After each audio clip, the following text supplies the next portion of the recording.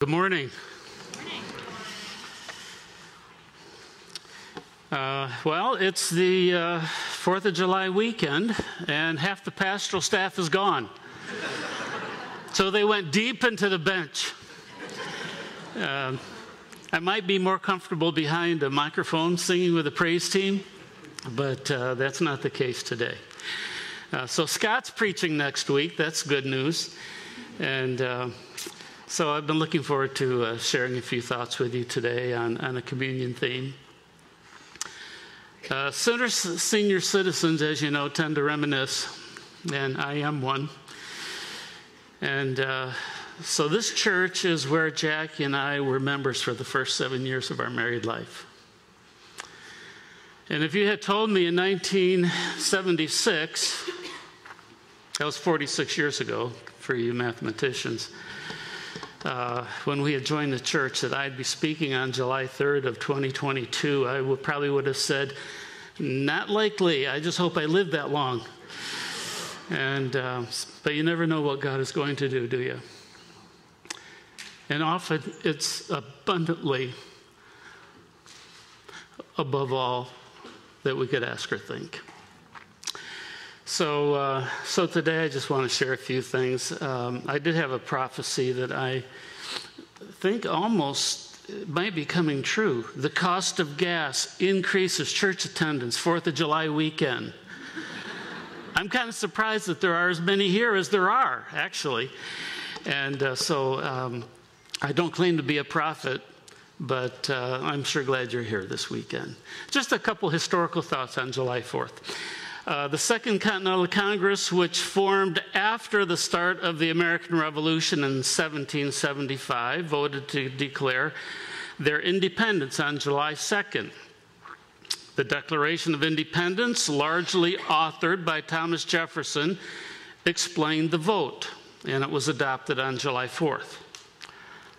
And American independence from the British monarchy was secured 8 years later, marking the end of the American Revolution in 1783. I actually kind of forgot. It was 8 years, folks.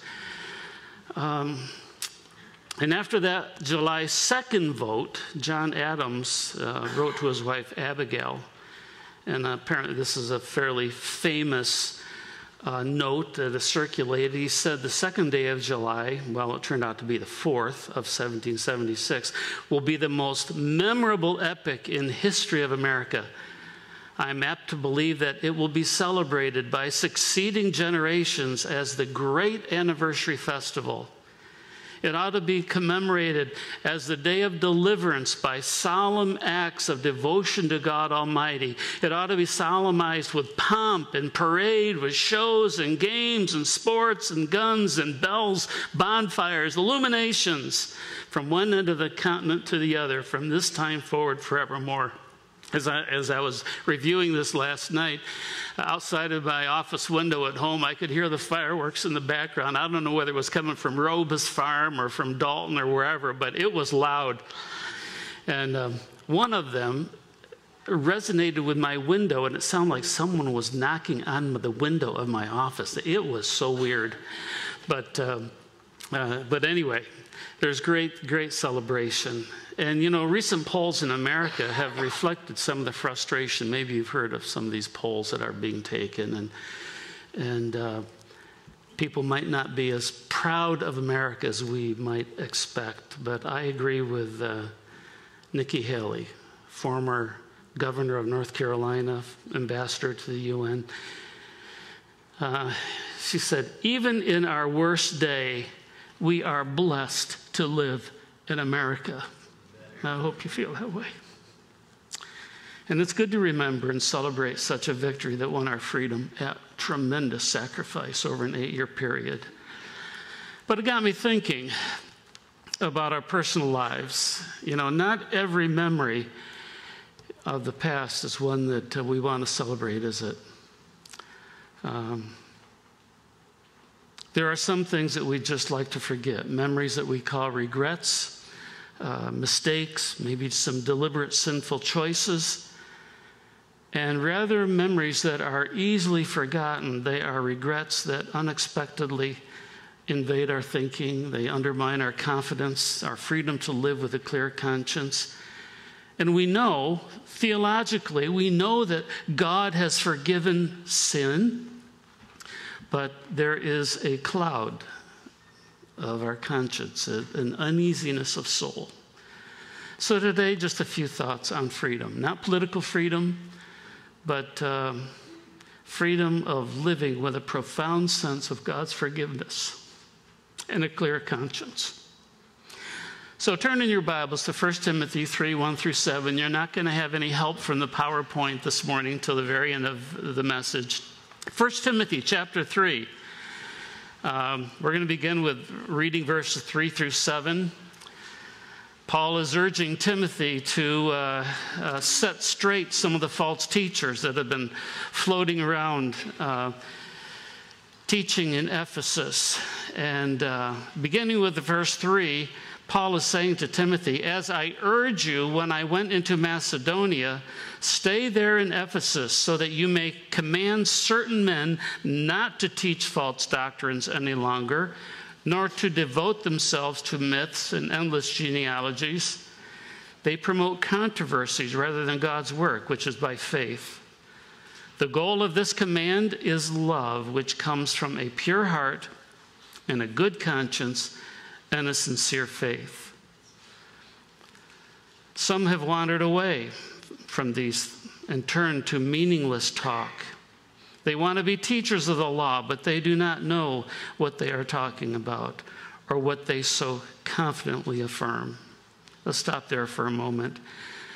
So Paul is giving a command, and here's the command. Do not teach doctrines that are different than what I taught you, and confront those who are doing so. Their teaching divides, but truth, right doctrine, leads to love. It leads to a God-honoring inner disposition. It leads to a sincere faith. And then in verse 6 and 7, he says, some will abandon the faith.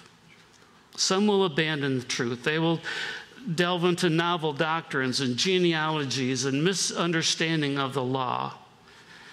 And let me just pause, parentheses here just for a minute. There is a YouTube video that I would encourage all of you to watch. It's called American Gospel, subtitled Christ Alone. And if you Google that on YouTube, it is worth watching. There's a 40-minute version that's free. Now, the full presentation is 2.5 hours. I think there's a small charge for it. But it is a wonderful presentation of the gospel, and it contrasts faith plus works salvation with salvation through Christ and Christ alone. And for anyone who is wrestling with Scripture and some spiritual wrestling going on in their experience, it is a wonderful video to watch. I think it's a great tool for evangelism. So I would encourage you to check that out on YouTube. There is just the 40-minute version. It's free, and it is a tremendous presentation. Well, Paul uses the word conscience 21 times in his letters, as he did here in our passage this morning. And the idea is to know with. In other words, our inner conscience or judge, which either accuses us when we do wrong, and approves when we do right. And Paul speaks of the importance of a clear conscience numerous times in Scripture. Even John speaks about it in John chapter 3. He says, "Dear friends, if our hearts do not condemn us, we have confidence before God and receive from him anything we ask, because we obey his commandments and do what he pleases." I'm not going to give much explanation on that verse this morning. What does it mean, receive anything that we ask? Well, all I want to say about that verse is there is a relationship between a clear conscience and prayer. Paul giving Timothy instruction in selecting the deacons. He says deacons must hold to the deep truths of the faith with a clear conscience. So our purpose today really is to break the chain of nagging memories or regrets that can cloud our conscience and refresh our perspective on God's provision so that we can live and love with a clear conscience and the freedom that really God wants us to enjoy. Jackie and I were in Florida a couple years ago, and we visited the Barnum and Bailey Circus Museum in Florida, and it reminded me of an experience of an individual walking by the area where the elephants were kept in a circus that he was visiting. And he was stunned by the fact that there was no pen, there was no fence, and a very light chain used to tether the elephants. In fact, it was similar to what most people would use to tether their dog. And he asked the trainer, how can such a light chain keep these full-grown elephants from going free? And the trainer looked at him and replied in kind of a quiet voice, the memory. He says, it's the chain we have used since they were born.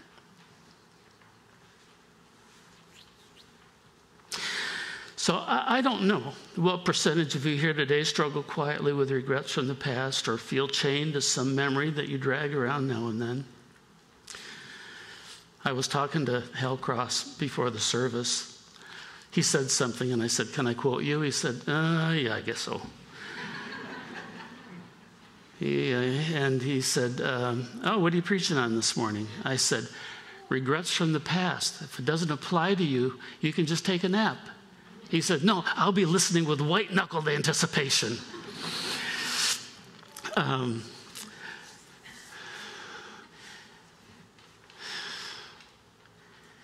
You know, I would guess there are more here than we may think that struggle with these things. A regret flares up at the most unexpected time, and, you know, it's like a deflated volleyball at the bottom of a swimming pool. Suddenly it inflates, pops to the surface, hits you in the face, and you say, where did that come from?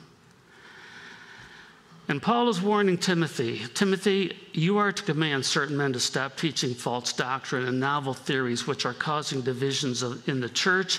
It's undermining the goal of love and a pure heart and a good conscience and a sincere faith. And there were some false teachers that were introducing novel doctrines. They did not understand the purpose of the law. And some were leading young believers away from the liberty of grace into legalism. And they wanted to use the law as a standard of conduct to control and achieve conformity, and when in fact the law was primarily given to reveal man's inability to live up to God's standards and to reveal our need for salvation. I like the way Warren Wiersbe says it. He says, the law without the gospel is diagnosis without remedy. But the gospel without the law is good news for people who don't know they need it, because they've never heard the bad news of judgment. And the danger of legalism, or religious rule-keeping, as I'll call it, is that it leads to, I'll call it conformity faith.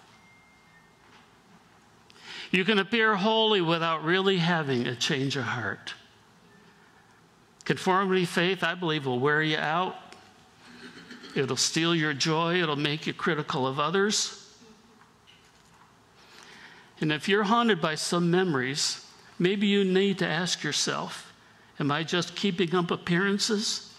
Am I just living a conformity faith without true repentance and a change of heart? And James 1:13 says, each one is tempted by his own desires when he is dragged away and enticed. And then after desire has conceived, it gives birth to sin. And sin, when it is full grown, gives birth to death. And just a couple thoughts on longings of the heart. You know, the longings of our heart are a hard master.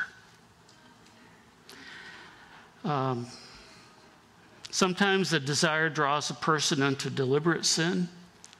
Other times, the desire or the longing may not seem sinful in itself, but if you want it too much, it becomes a destructive idol. and it causes sinful responses toward others. I was reading a book a while ago called The Coming Evangelical Crisis. And it's a book about the current challenges to the authority of Scripture and the gospel. But a quote in that book caught my attention. It says, "The Christian life is somewhat of a paradox. Those who die to self find self. Those who crave happiness receive misery. Those who crave to be loved will receive rejection. If I crave control, I will receive chaos. If I crave reputation, I will receive humiliation.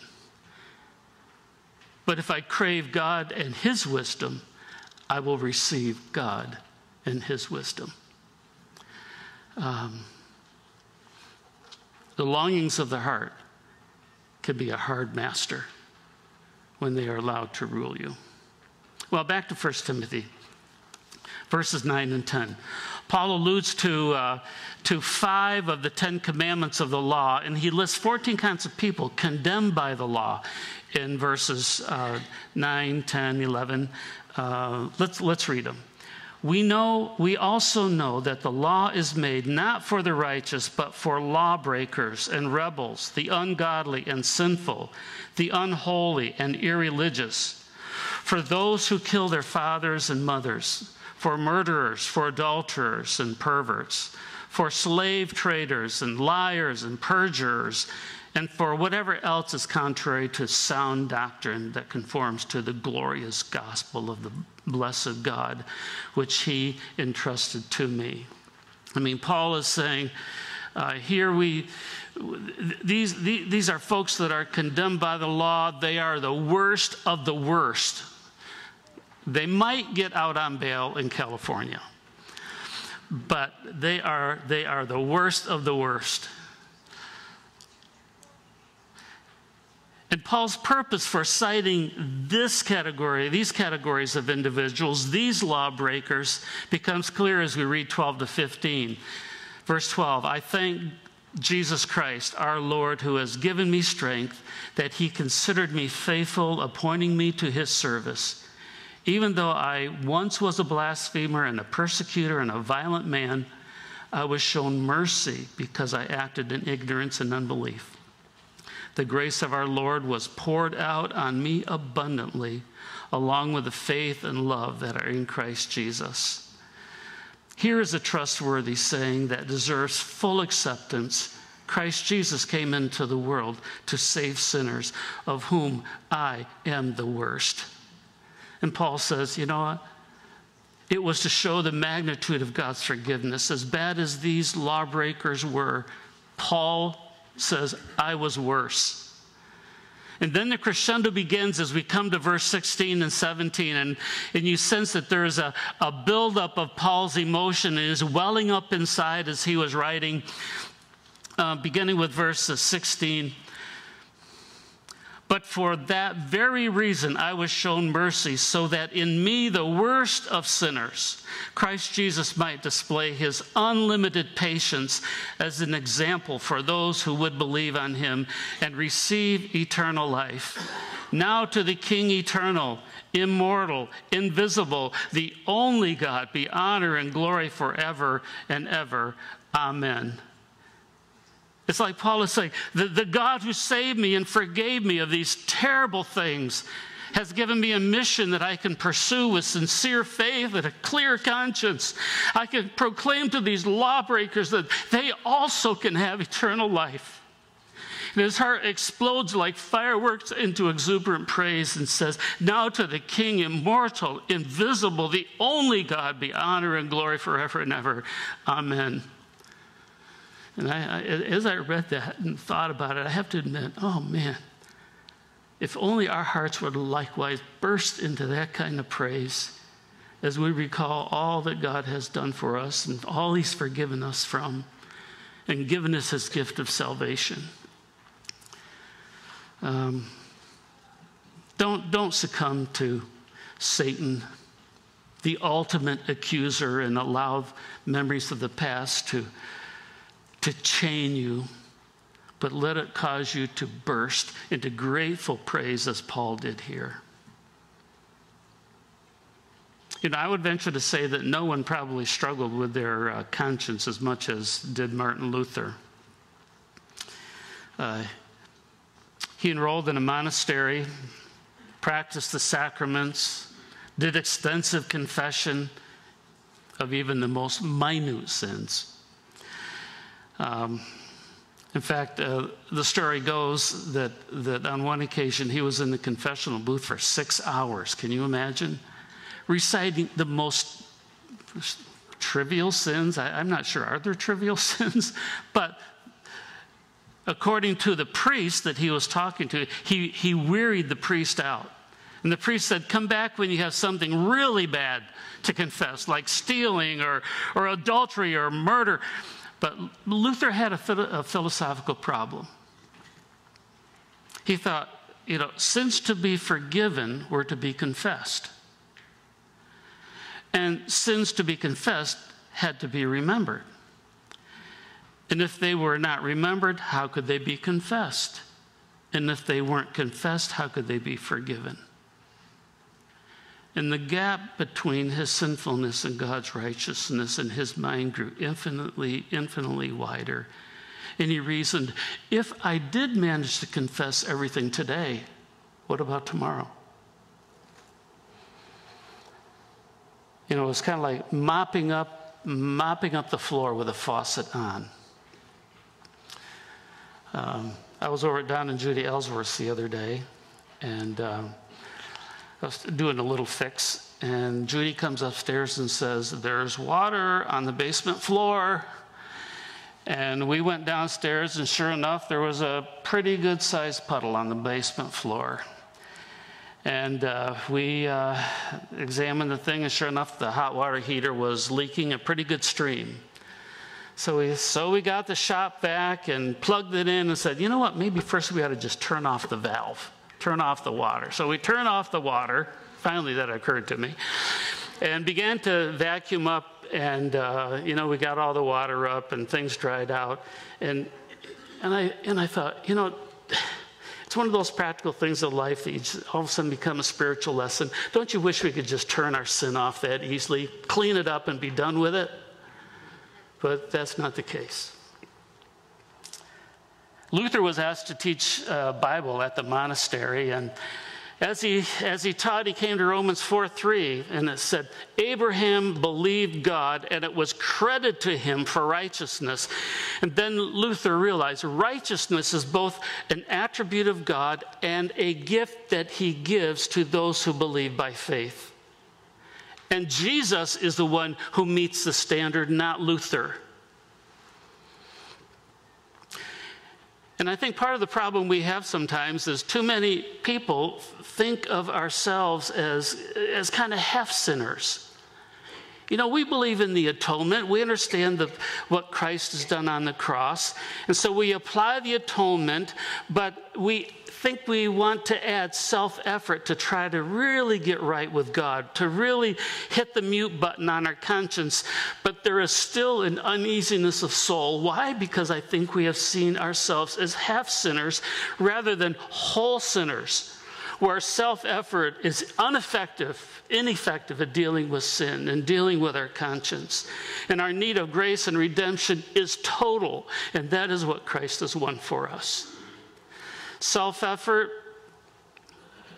that once was an effort to try to please God and win his favor is now motivated once we see ourselves as whole sinners and recipients of the redemption that is fully in Christ. Now our self-effort is motivated by joy and gratitude rather than working for acceptance. It is such a difference. Erwin Lutzer tells a story. He's a radio preacher, former pastor of Moody Church in Chicago. He said, someone in prison wrote to me and said he listens to our broadcast and says that he has assaulted 4 women and destroyed their lives. So his question was, can I be forgiven? And Lutzer said, the inclination is to think, well, maybe hell is where he belongs. But then I remembered, this is where we belong. So I wrote back to him and said, I want you to visualize two trails. One is finely traveled with flower beds along the way. The other is a mess, deep ruts, obvious tracks where someone has turned around. It's ugly. Then falls 18 inches of fresh snow. You cannot tell one trail from the other. And his word to this prisoner was, God does not find it harder to forgive a great sinner than a lesser one.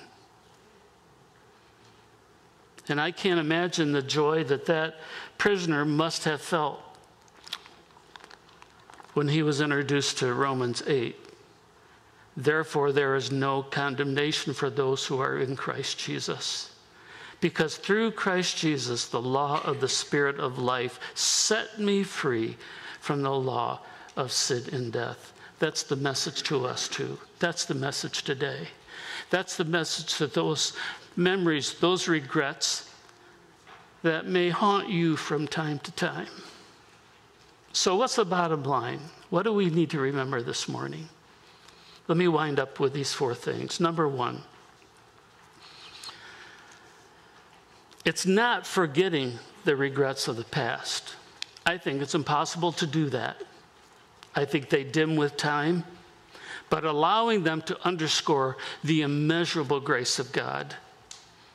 I mean, use those memories to draw you to a deeper relationship with the Lord, full of joy, full of gratitude. And when the accuser comes to try to make you feel guilty and unforgiven and ineffective and desires to debilitate you in your service for Christ, I think we need to say what Paul said in chapter 1, verse 14 of 1 Timothy. The grace of God was poured out on me abundantly. And I believe Satan would not delight to accuse you if he knows that that is the kind of response that he's going to get. The grace of God has been poured out on me abundantly. Number 2, remember, a measure of grief over past sin is not bad, but be careful. And I want to quote Paul Tripp in his devotional book, New Morning Mercies. Grief is good when it mourns what God hates, but it is dangerous when it questions God's goodness and love, and I will add, and forgiveness. And I would say also, be thankful that your conscience has not been cauterized as those described in 1 Timothy 4:2. But there is a certain sensitivity. You just need to make sure that you see your regrets in the perspective of God's forgiving grace. Number 3, remember, God will use it all. God does not waste anything. And I believe that he often chooses to minister through people who have had similar or parallel experiences, difficult experiences, whether it be broken relationships or tragedy or failure or drug abuse or deliberate sin. God will use it all if you embrace grace, enjoy the forgiveness of God, and allow God to use those things to minister to others. God will use it all. Your success and your failures. And fourthly, remember, the chain of shame is broken in the presence of the cross. And you could substitute the chain of regret, the chain of discouraging memories, the chain of shame. It is all broken in the presence of the cross. So the question this morning, folks, is, particularly as we enter into communion, it's not, is God satisfied by your efforts? Here's the question. The question is God satisfied by the perfect sacrifice that he provided in your behalf? And the answer is yes and amen.